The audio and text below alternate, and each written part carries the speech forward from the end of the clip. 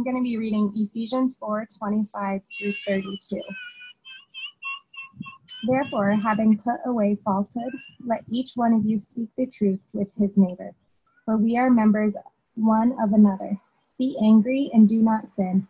Do not let the sun go down on your anger, and give no opportunity to the devil. Let the thief no longer steal, but rather let him labor, doing honest work with his own hands, so that he may have something to share with anyone in need. Let no corrupting talk come out of your mouth, but only such as is good for building up, as fits the occasion, and it may give grace to those who hear. Do not grieve the Holy Spirit of God, by whom you were sealed for the day of redemption. Let all bitterness and wrath and anger and clamor and slander be put away from you, along with all malice. Be kind to one another, tender-hearted, forgiving one another, as God in Christ forgave you. Amen. Thank you, Allie. Thanks, Allie. You guys could pray with me as we get started.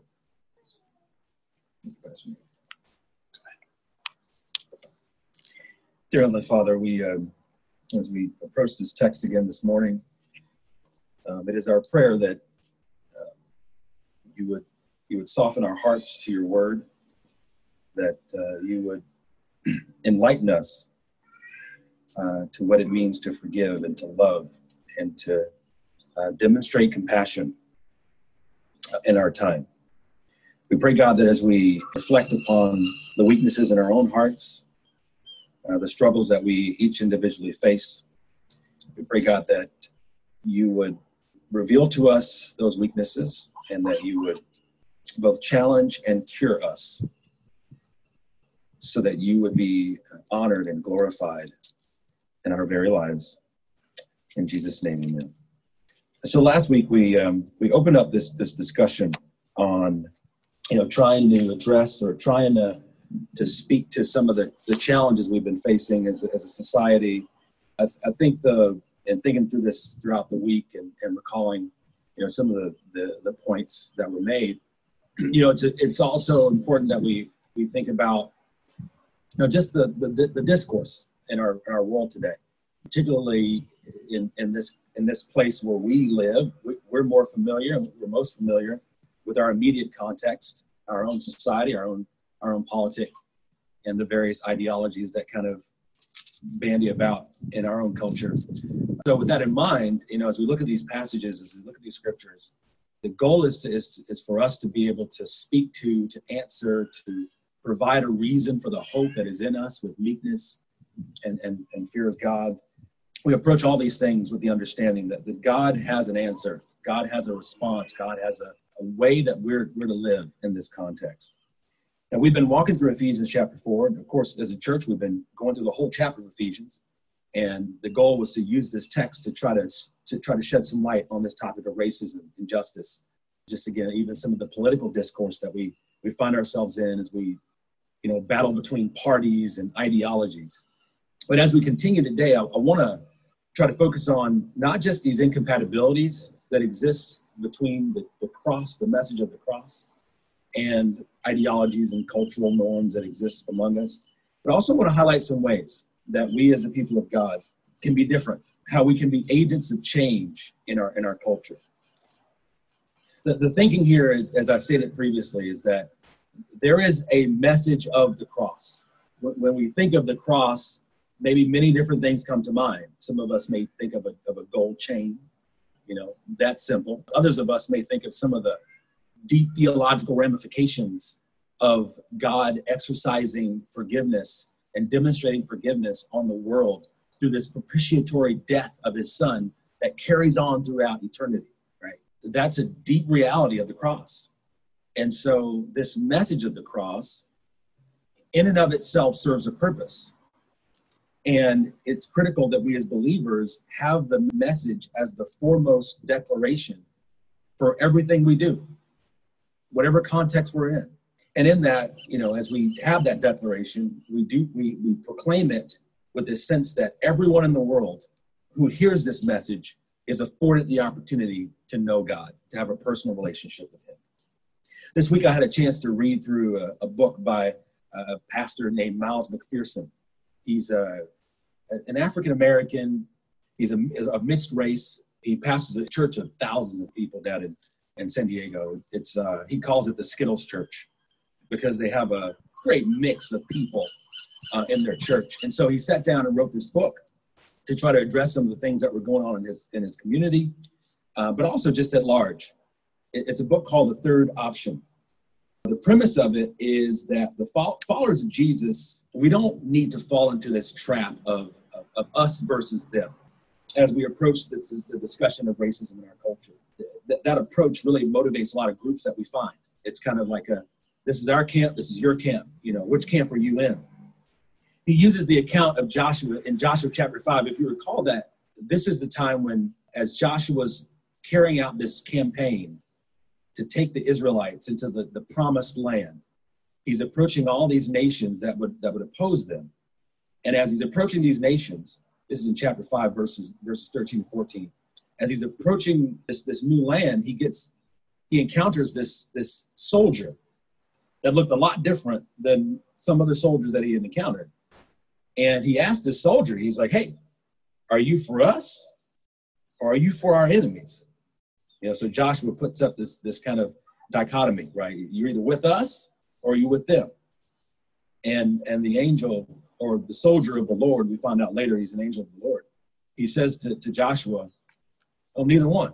He says to him that I'm not here for you. I'm not here for them. I'm here representing the Lord. It was what the Lord would have us remember now, I believe.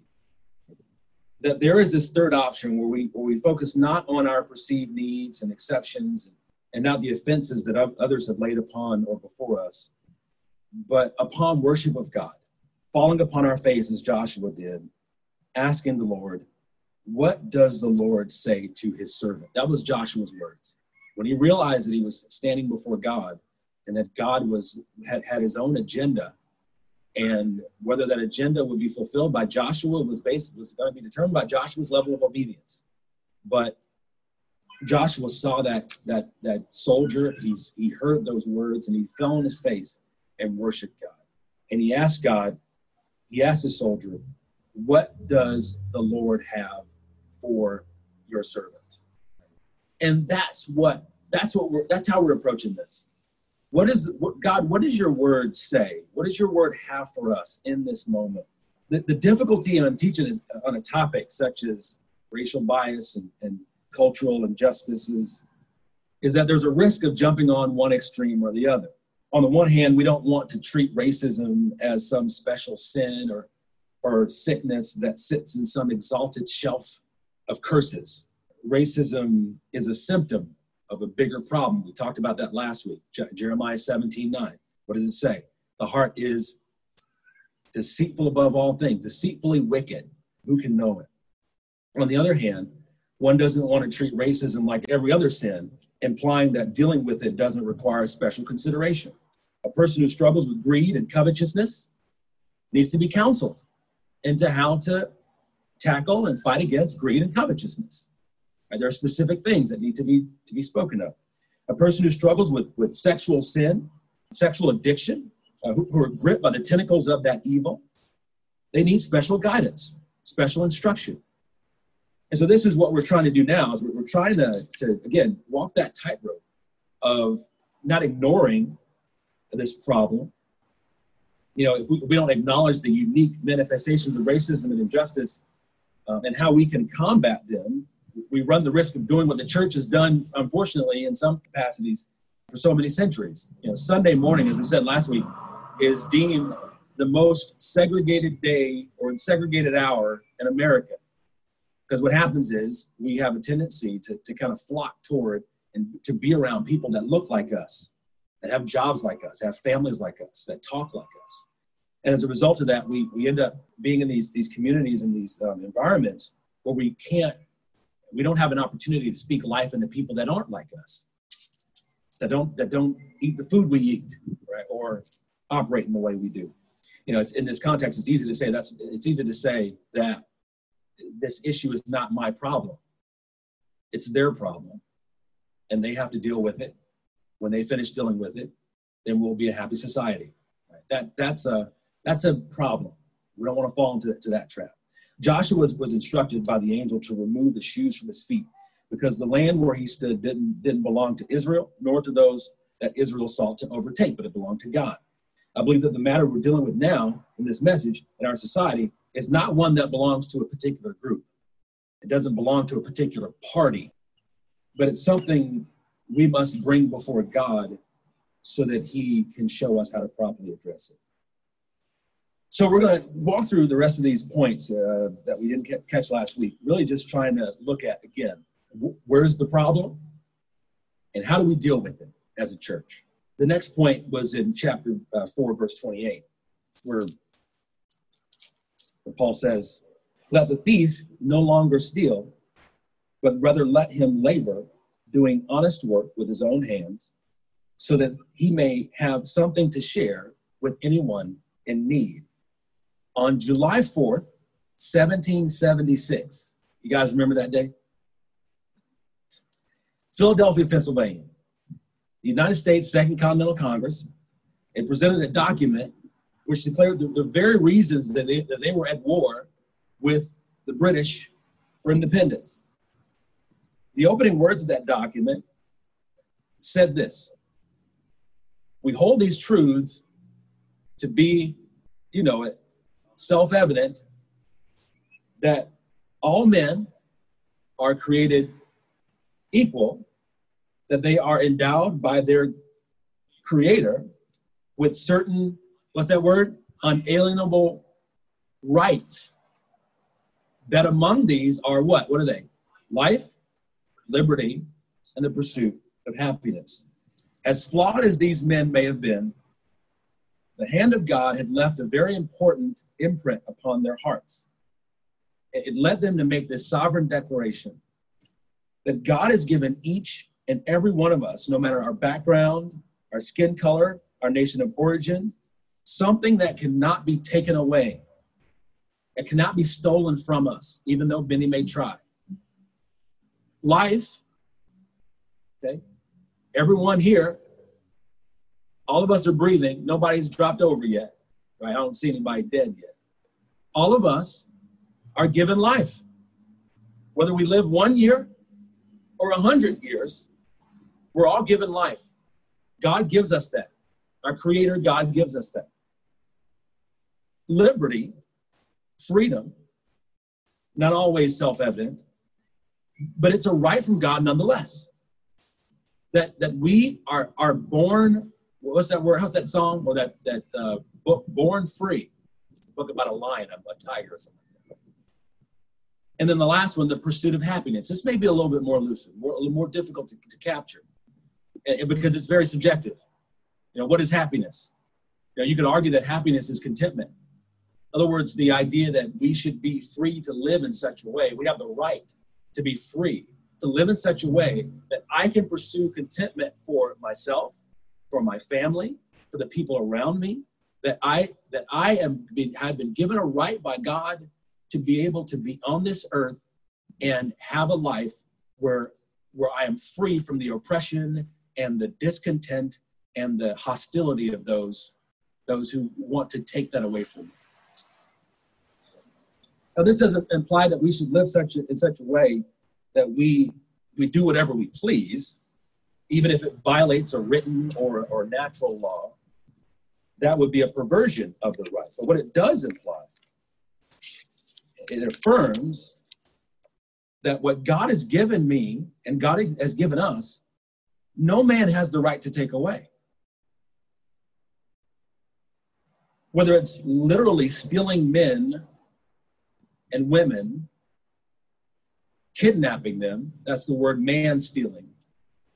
As that we saw in that 4th century long, from 1500 to 1900, where people were being taken from the shores of Ghana, stolen from their homes, stolen from their families, shipped off to the Caribbean and to the Americas to tend fields. Human trafficking, the attempting to strip liberty and life or the pursuit of happiness, robbing someone of their dignity through insult, neglect, or targeted abuse. We as followers of Christ cannot condone these acts. We can't condone the notion or the idea that someone is less than valid in society. We saw on August 11th of 2017, these people walking through the streets in this Unite the Right rally, saying that Jews will not replace us. Blacks will not replace us, right? Saying that these people are less than us. And as a result, we must take away from them the dignity that's afforded to them by God.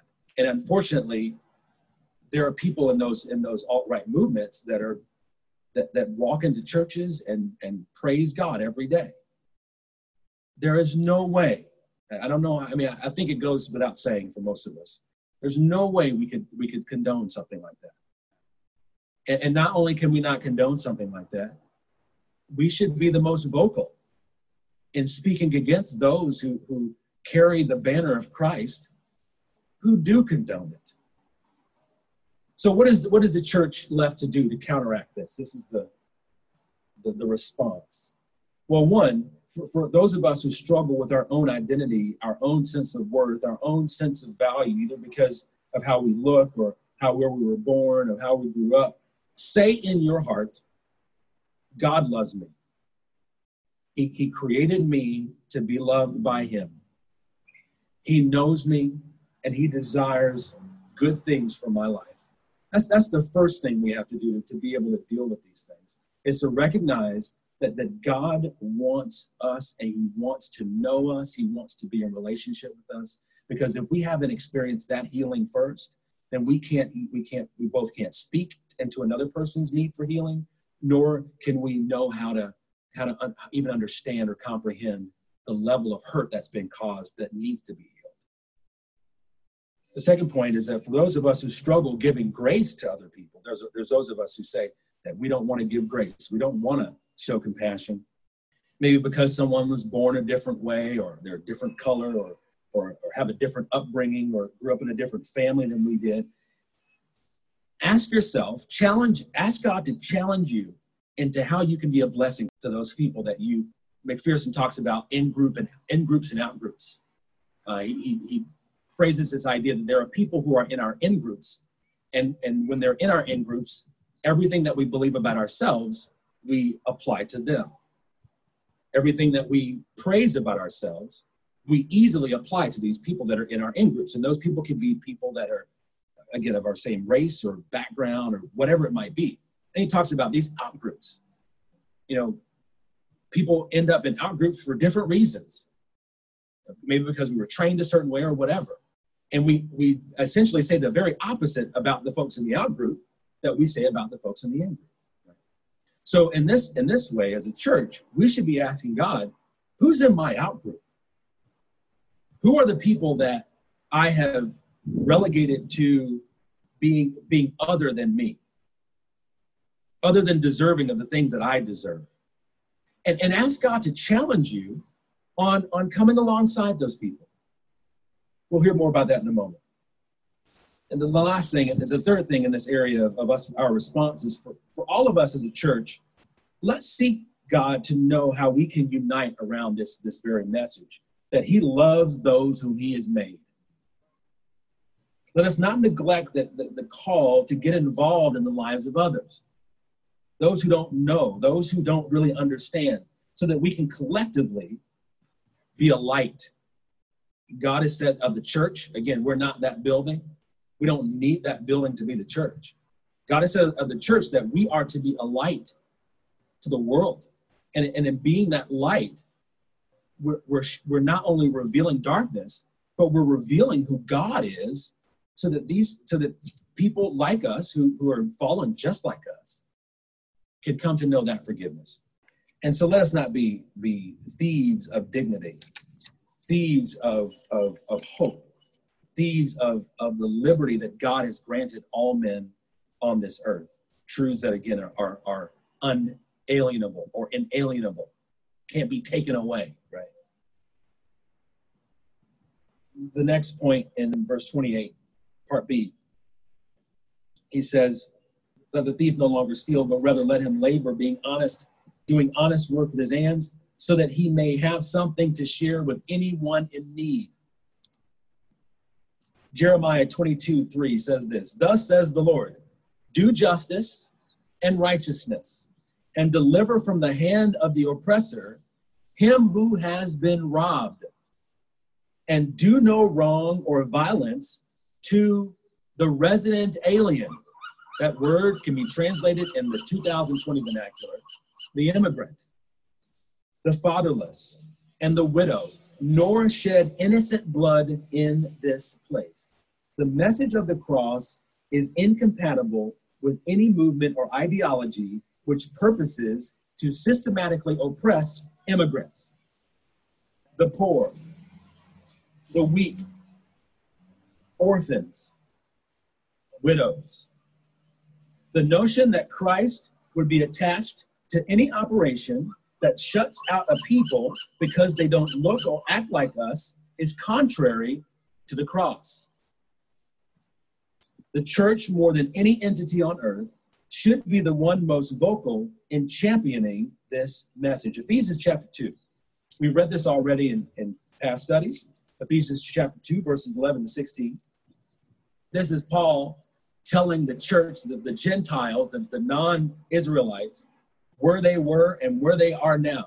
He says this in verse 11. "Therefore, remember that at one time you Gentiles in the flesh, called the uncircumcision by what is called the circumcision, which is made in the flesh by hands. Remember that you were at that time separated from Christ, alienated from the commonwealth of Israel, and strangers to the covenant of promise, having no hope and without God in the world."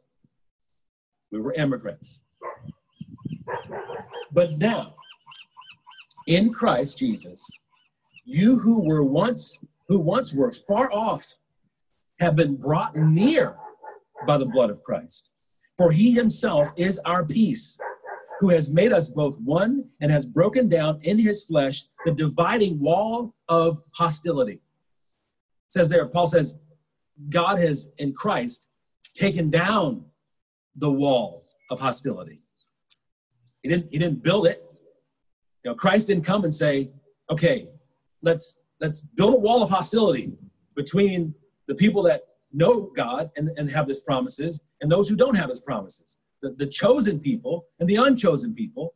Jesus didn't come and say, we will raise this cross in order to make a wall. By abolishing the law of commandments and ordinances, that he might create in himself how many new people? One new man in place of the two, so making peace, verse 16, and might reconcile us both to God in one body through the cross, thereby killing the hostility. Right? The message of the cross, again, is a message that says that hostility is incompatible. These principles are so apparent, so crystal clear, that one wonders, how can any so-called believer hold in his heart or proclaim with his mouth that it is right to show hostility to someone because we don't believe they belong next door to us? That they shouldn't be going to the same schools that our kids go to? That speaking their language in the booth beside mine is wrong. Most of us sit here and say, of course, that thinking is wrong.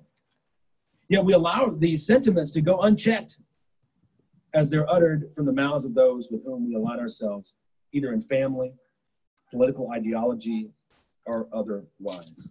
There's no greater expression of having need than for someone to come to our door, the door of our home or our border of our nation, asking for help. For those that have been oppressed, fleeing violence, desiring hope, to be turned away by those who otherwise claim to belong to Jesus is a heresy beyond words. Matthew 25, Jesus addresses this. Matthew 25, verse 41. Matthew 25, verse 41.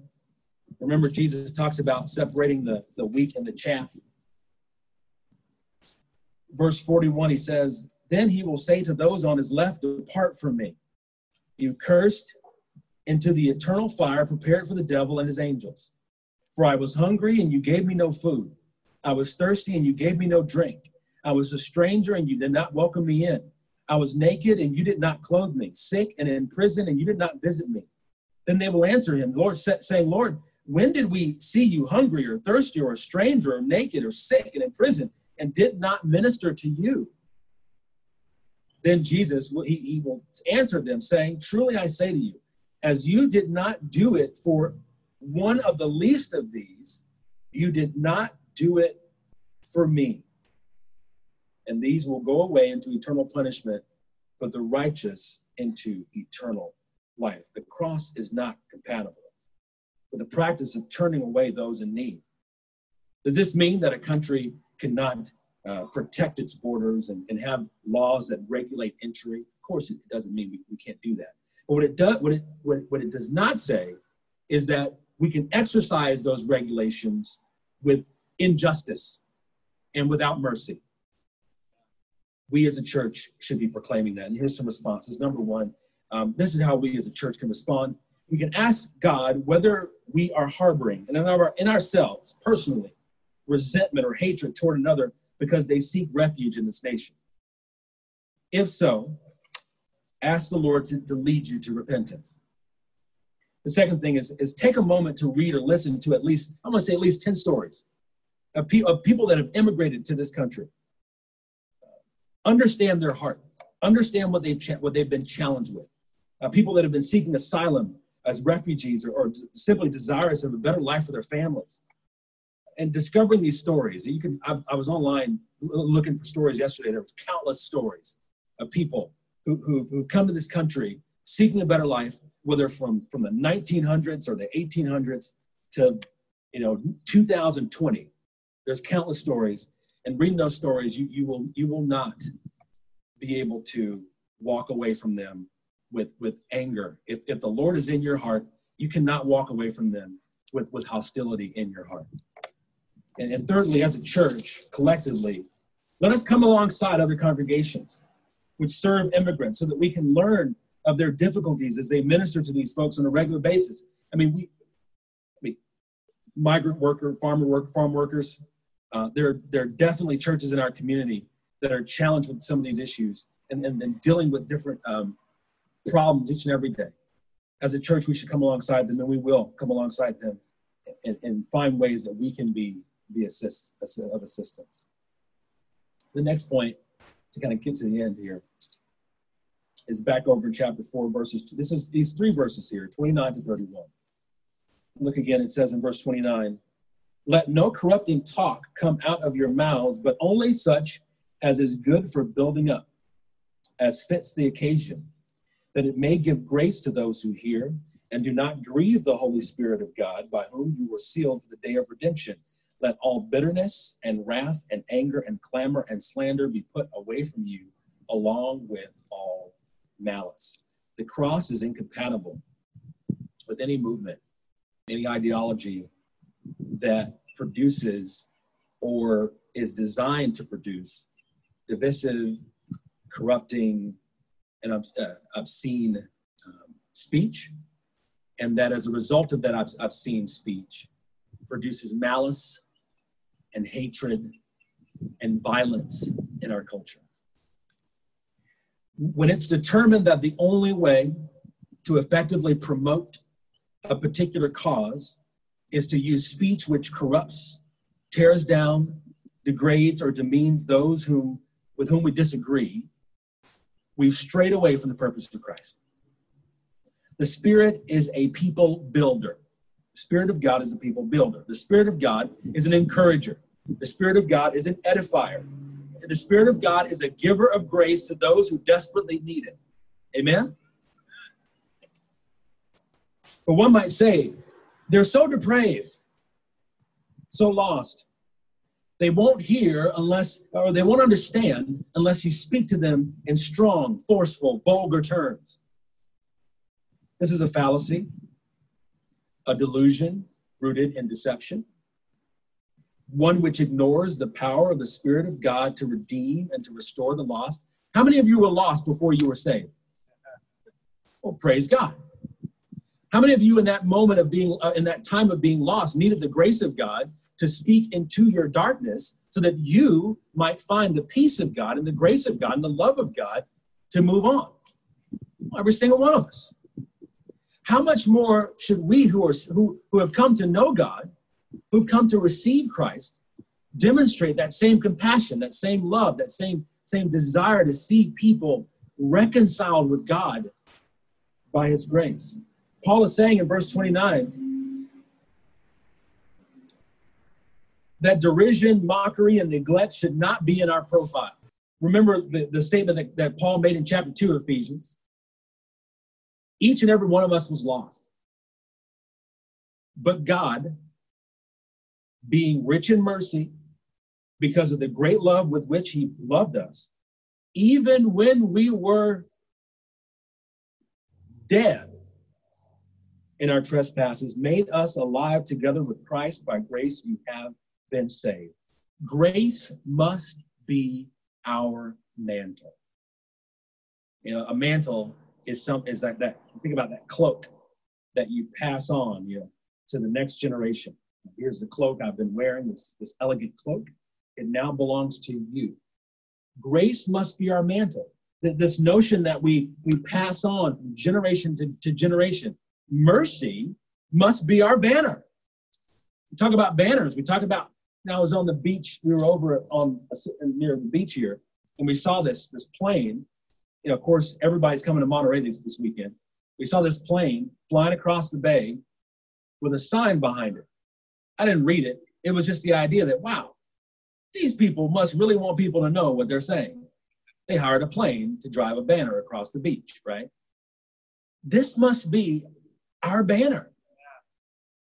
Effectively, the message that we attach to the back of a plane, the back of a bombered plane, whatever you want to call it, the back of a plane, and share throughout the entire world. That the mercy of God has been provided to save us.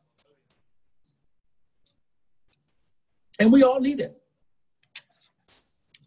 In verse 30, he follows this command with this statement about what this tongue can do, the damage that the tongue can do, by explaining the two byproducts that develop if we allow corrupting speech to persist. If we don't check it in ourselves and check it in others, it will persist, and it will accomplish two things. One, it will bring sorrow to God. It will grieve the Holy Spirit. The second one is that it will promote or encourage bitterness and wrath and malice. We've seen that even in our own time. Genesis chapter 6, verses 5 to 7, there's a scene. We all know about it. We all have heard of it. We may not fully comprehend it. But there's a scene where God says,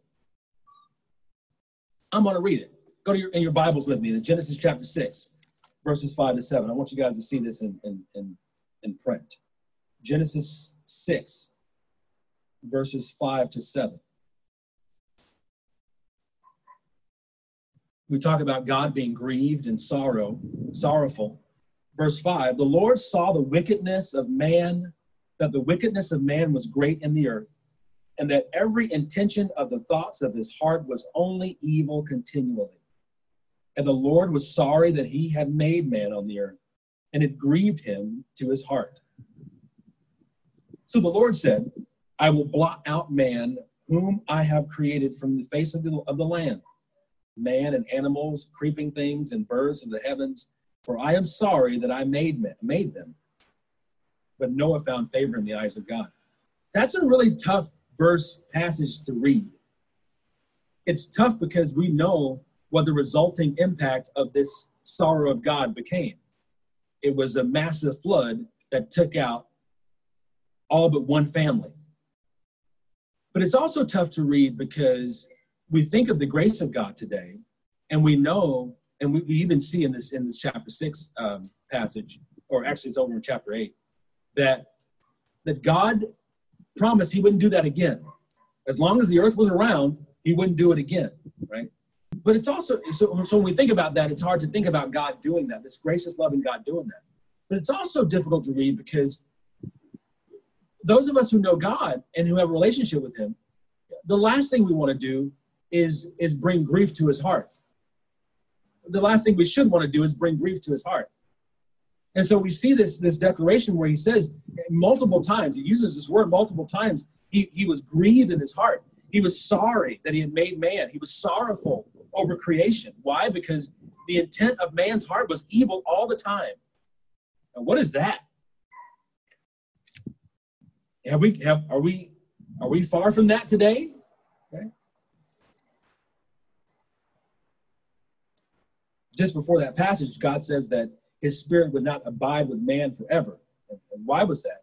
It was because the thoughts of man, our thoughts, have become so corrupt, our words so abusive, so unlike God, that it wasn't possible for us to continue in that way. This God of Genesis 6 is the same God of, Monterey 2020. The only difference is that God made this Noahic covenant. Again, as I said before, where he promises he wouldn't do this type of destruction again. But the other main significance, and you know what I'm going to say, but the other main difference is that we now have the blood of Christ, which has been shed for our sickness. And whether we claim or affirm in this moment that death of Christ, that blood of Christ should be applied to me, whether we do that today or not, the grace and mercy of God continues for creation until such a time that God reestablishes his position, his physical position on this earth. As we prepare for that new heaven and new earth, what will the Lord say of us? Will we be labeled as people of bitterness and wrath and anger and clamor and slander? Or will we be difference makers? People who make every effort to see the love of Christ dwell richly in the hearts of those for whom he died, those who may not be in our in-group or those in our out-group, those whom God has made in his image. So how is the church going to counteract? How is the church going to counteract this spirit of vulgarity, coarse and corrupting language that causes sorrow to the heart of God? Well, first, we should ask God, are the words of my mouth pleasing to your sight? Do they bring glory to your name and grace to the people for whom you died? That's the first question. All these things start with self-reflection, if you didn't catch that. Asking the Lord, where have I failed in this way? Where have I spoken in a way where I've been insensitive, callous, vulgar even, to those around me? The second thing is ask someone around you. Have I offended you? Have I said things either in jest or in anger that were hurtful, ungracious, unloving, demeaning? If so, ask for that person's forgiveness.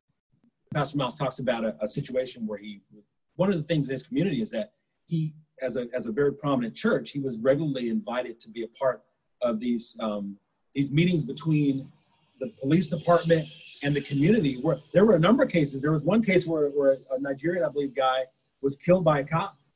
And it was one of these unarmed type situations. And so, people in the community, leaders in the community were brought in to help be a part of that. And as Miles stood alongside the police department to try to bring peace and reconciliation, there were people in his community that hated him. One guy walked up to him in the middle of all this and said, pardon my French, he said, F the Rock Church, F Pastor Miles, right in his face in that moment. It's a black guy, because he saw this pastor standing alongside these police officers. Like, how can you align yourself with them? And he walked away. A couple of months later, the same guy, after this pastor speaks, after he speaks on a topic, dealing with a very difficult topic, the same guy who blurted those things out comes up to him, walks right up to him at the service. He shakes his hand. He apologizes. He says, I was wrong. My anger was so strong in that moment, seeing you stand with those cops and seeing you align yourself with them, that I couldn't take it. And so I put that out there. And he asked for his forgiveness. This is, are we always going to be the most clean speaking people? No. Are we always going to be the most grace giving people? No. But when we aren't giving grace, when we aren't being patient, when we aren't being careful in our tone and our demeanor, we should ask people when we've hurt them. And when we've hurt them, we should ask God to show us how we can find forgiveness. The third thing we can do as a church is make it a point to encourage someone. The one thing we used to do here in the building is we had these little cards. It says, be encouraged. And someone would just grab a card and just write on that card a word of encouragement and slip it to someone. Just to say to them, hey, I'm standing alongside you. The Spirit of God is standing alongside you. I've seen what the work of God in your life. I've seen what you've been doing to serve him. I see the struggle you're facing. Be encouraged in this way. Be an encourager.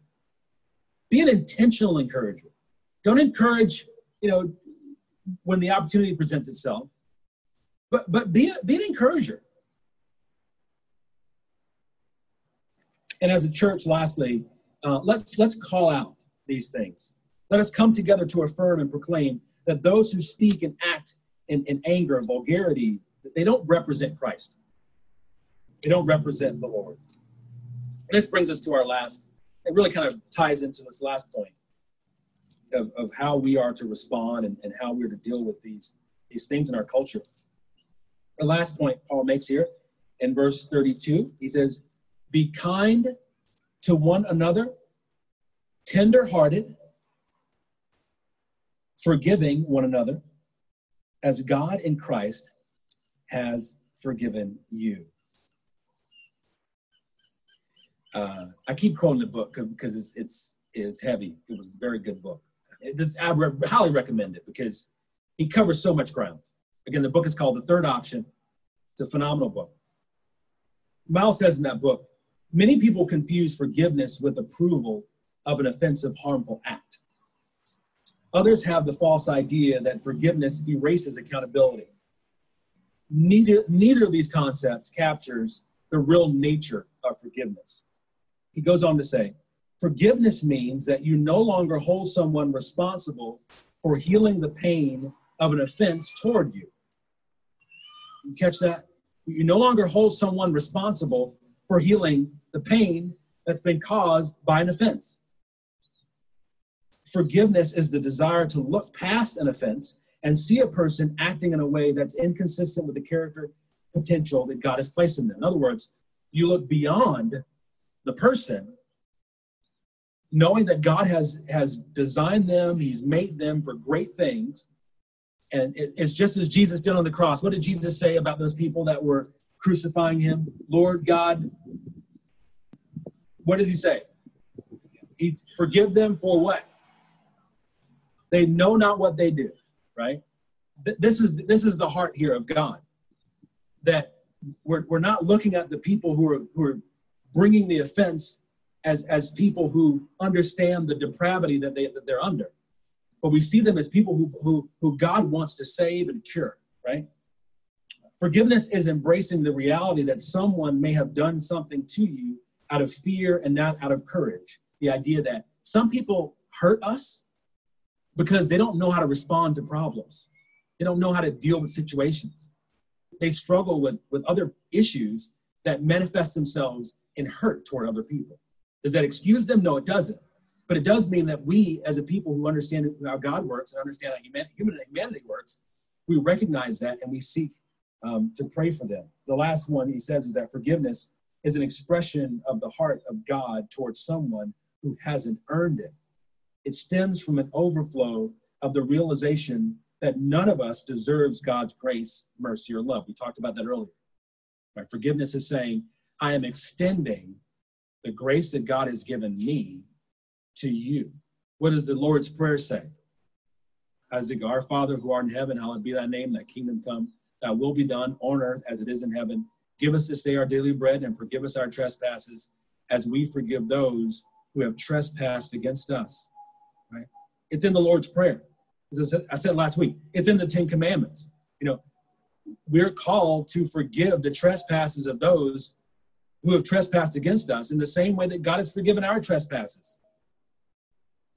The message of the cross is that each one of us has been afforded the opportunity to be forgiven by God. The loving heart of Christ took upon himself our own sin so that we might escape the coming punishment of God. No message can stand with the cross that does not have this truth at its core. No message which assumes there is hope outside of Christ and there's hope in God outside of Christ for peace or reconciliation is aligned with the message of the gospel. With that in mind, how can we as a church be better reconcilers? Again, it first starts with us individually.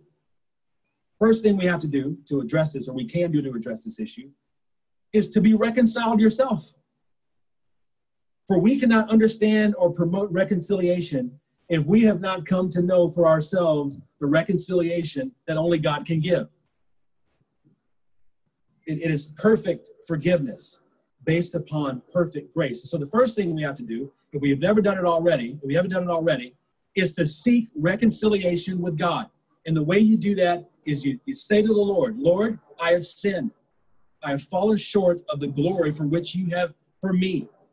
Lord, forgive me, because I know and I understand that your Son has died for my sin.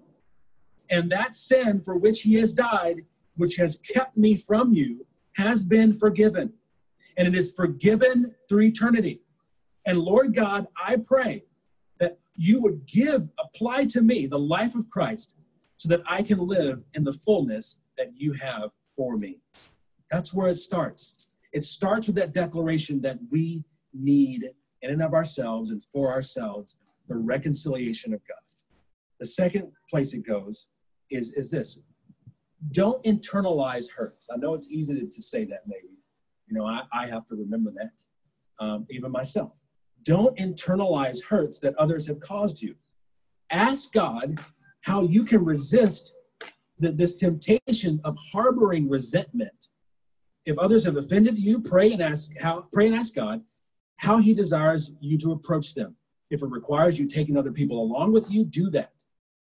But the last thing we want to do is harbor resentment, because when we harbor resentment, what naturally follows is a desire for vengeance, a desire to reciprocate the pain, a desire to reciprocate the hurt, and to bring upon this person who has harmed us worse or equal or worse harm that they've caused us. And so this ought not be us. This is not the church. We should not internalize hurts. We should bring them before God so that we can reconcile those folks who have offended us to ourselves. And the last thing here that we can do as a church is that we have to teach forgiveness. And what I mean by that is that it's not just a job for me, Pastor Nate, Cody, Andre, whomever else is leading in a particular study, Brian. We as believers, all of us, if we've come to know Christ, if we know God, we have to be teachers of forgiveness. And if we who know God, who walk around and we're followers of Christ, we don't know how to teach forgiveness, we need to learn how to teach forgiveness. I keep quoting the passage from Peter, who says, always have an answer for the hope that is in you with meekness and fear. And the idea that as believers, we should have an answer to this notion of reconciliation and forgiveness and grace in our culture. And I think that's the last one for ways we can respond. So here, I'm going to close with this. All these considerations being made, this question still remains: how can the believer, the follower of Jesus, find and express the good that God desires to accomplish in our culture? This week, I was looking up different ways that different groups in our society are combating racial and social and these various injustices.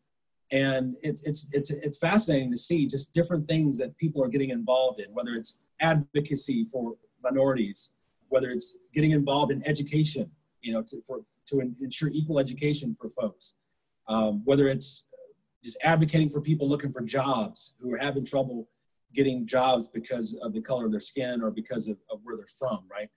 There are a lot of things that folks are doing. And as a church, there's no reason we can't do the same. We may not sign up and become card-carrying members of the NAACP, but there are things that the NAACP is doing that we as a church can do ourselves. There's no monopoly. Just like there's a 1,000 different companies selling laundry detergent, there could be 1,000 different groups ensuring that people are treated equally in society, right? So the first thing, though, that we must do, and they all begin with P, so this will help. One is that we have to proclaim the cross. This was at the beginning of the message.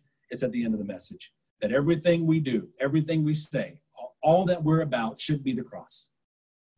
Without the cross of Christ, none of this stuff matters. I said last week, Andre and I were walking alongside some folks in one of the BLM marches through Seaside. And we were just kind of walking with them. And we got to our the destination over at the courthouse in Seaside. And the mayor of Seaside began to speak. And somebody from the crowd tried to say something about burning stuff down. And he shut that down pretty quickly. And then somebody from the crowd yelled out. He said, what do we do if all what happens if all that we've done and all that we've said, this continues and this persists? And nobody had an answer. Because there really isn't an answer in, world systems, right? The fact is, we know that this will persist. This is not going to end. This is until Christ returns and God reestablishes his throne on earth, this will continue. Satan will have his foothold on humanity. We wrestle against principalities in the air, right? So the question is, as it persists, again, what is the message of the cross? And so that's the first thing, proclaim the cross. The second thing is more practical, or somewhat more practical. Protect the oppressed. This is the principle of being a keeper to someone. You guys have heard the story of Cain and Abel. And Cain says to God, am I my brother's keeper? God by implication says, yes, of course you're your brother's keeper, right? Be a keeper. And what does it mean to be a keeper? You think of someone who's a tender of a garden. People say that, this person keeps a garden. That means that they nourish it. They watch things grow. They recognize when there's aphids eating away at certain plants, and they spray things on them to keep those aphids away, right? There is an act of nurturing those things that are growing. That should be us. That is what it means to protect people who are oppressed. Is to see where the hurts are and come alongside them and be their keeper. As leadership here at FBC, we're seeking out opportunities where we as a church can come alongside other churches, those whose congregations don't look like ours, those whose pastors have struggles which we may not understand or may not know or may struggle or may not have experience with, so that we can be a church who goes beyond our church. The last thing, and this is very critical. The first one was proclaim the cross. The second one was protect the oppressed. The last one is practice listening. Practice listening. To know how to address problems that exist in our society, we must first pull our heads up from the first world problems that seem to so enamor us and look to the problems, the real problems of those around us who struggle. We need to actively listen to them. Listen to them. Listen to their cry for relief and their seeking of peace.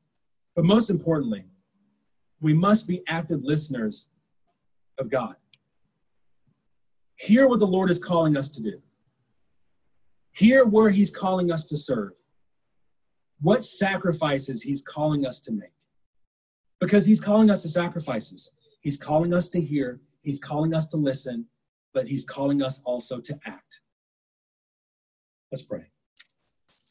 Dear Heavenly Father, we close this message, Lord, really desirous of seeing where you want us to be, how you want us to live and be involved. The struggles of our time go far beyond race. The struggles of our time go far beyond politics. We know, God, as you've said, the struggles that we face are there because sin persists in the world. And until the problem of sin has been addressed, no problem has remedy. And so, Lord, we pray that you would help us to proclaim your Son. But not only in words, but as your Son said in Matthew 25, that we will proclaim him by providing clothing, by providing hope, by providing shelter, by providing a cup of water to those who are in desperate need of it in our society. May the grace that you've allowed to abound in our lives be spread in this world that you've called us to serve. In Jesus' name.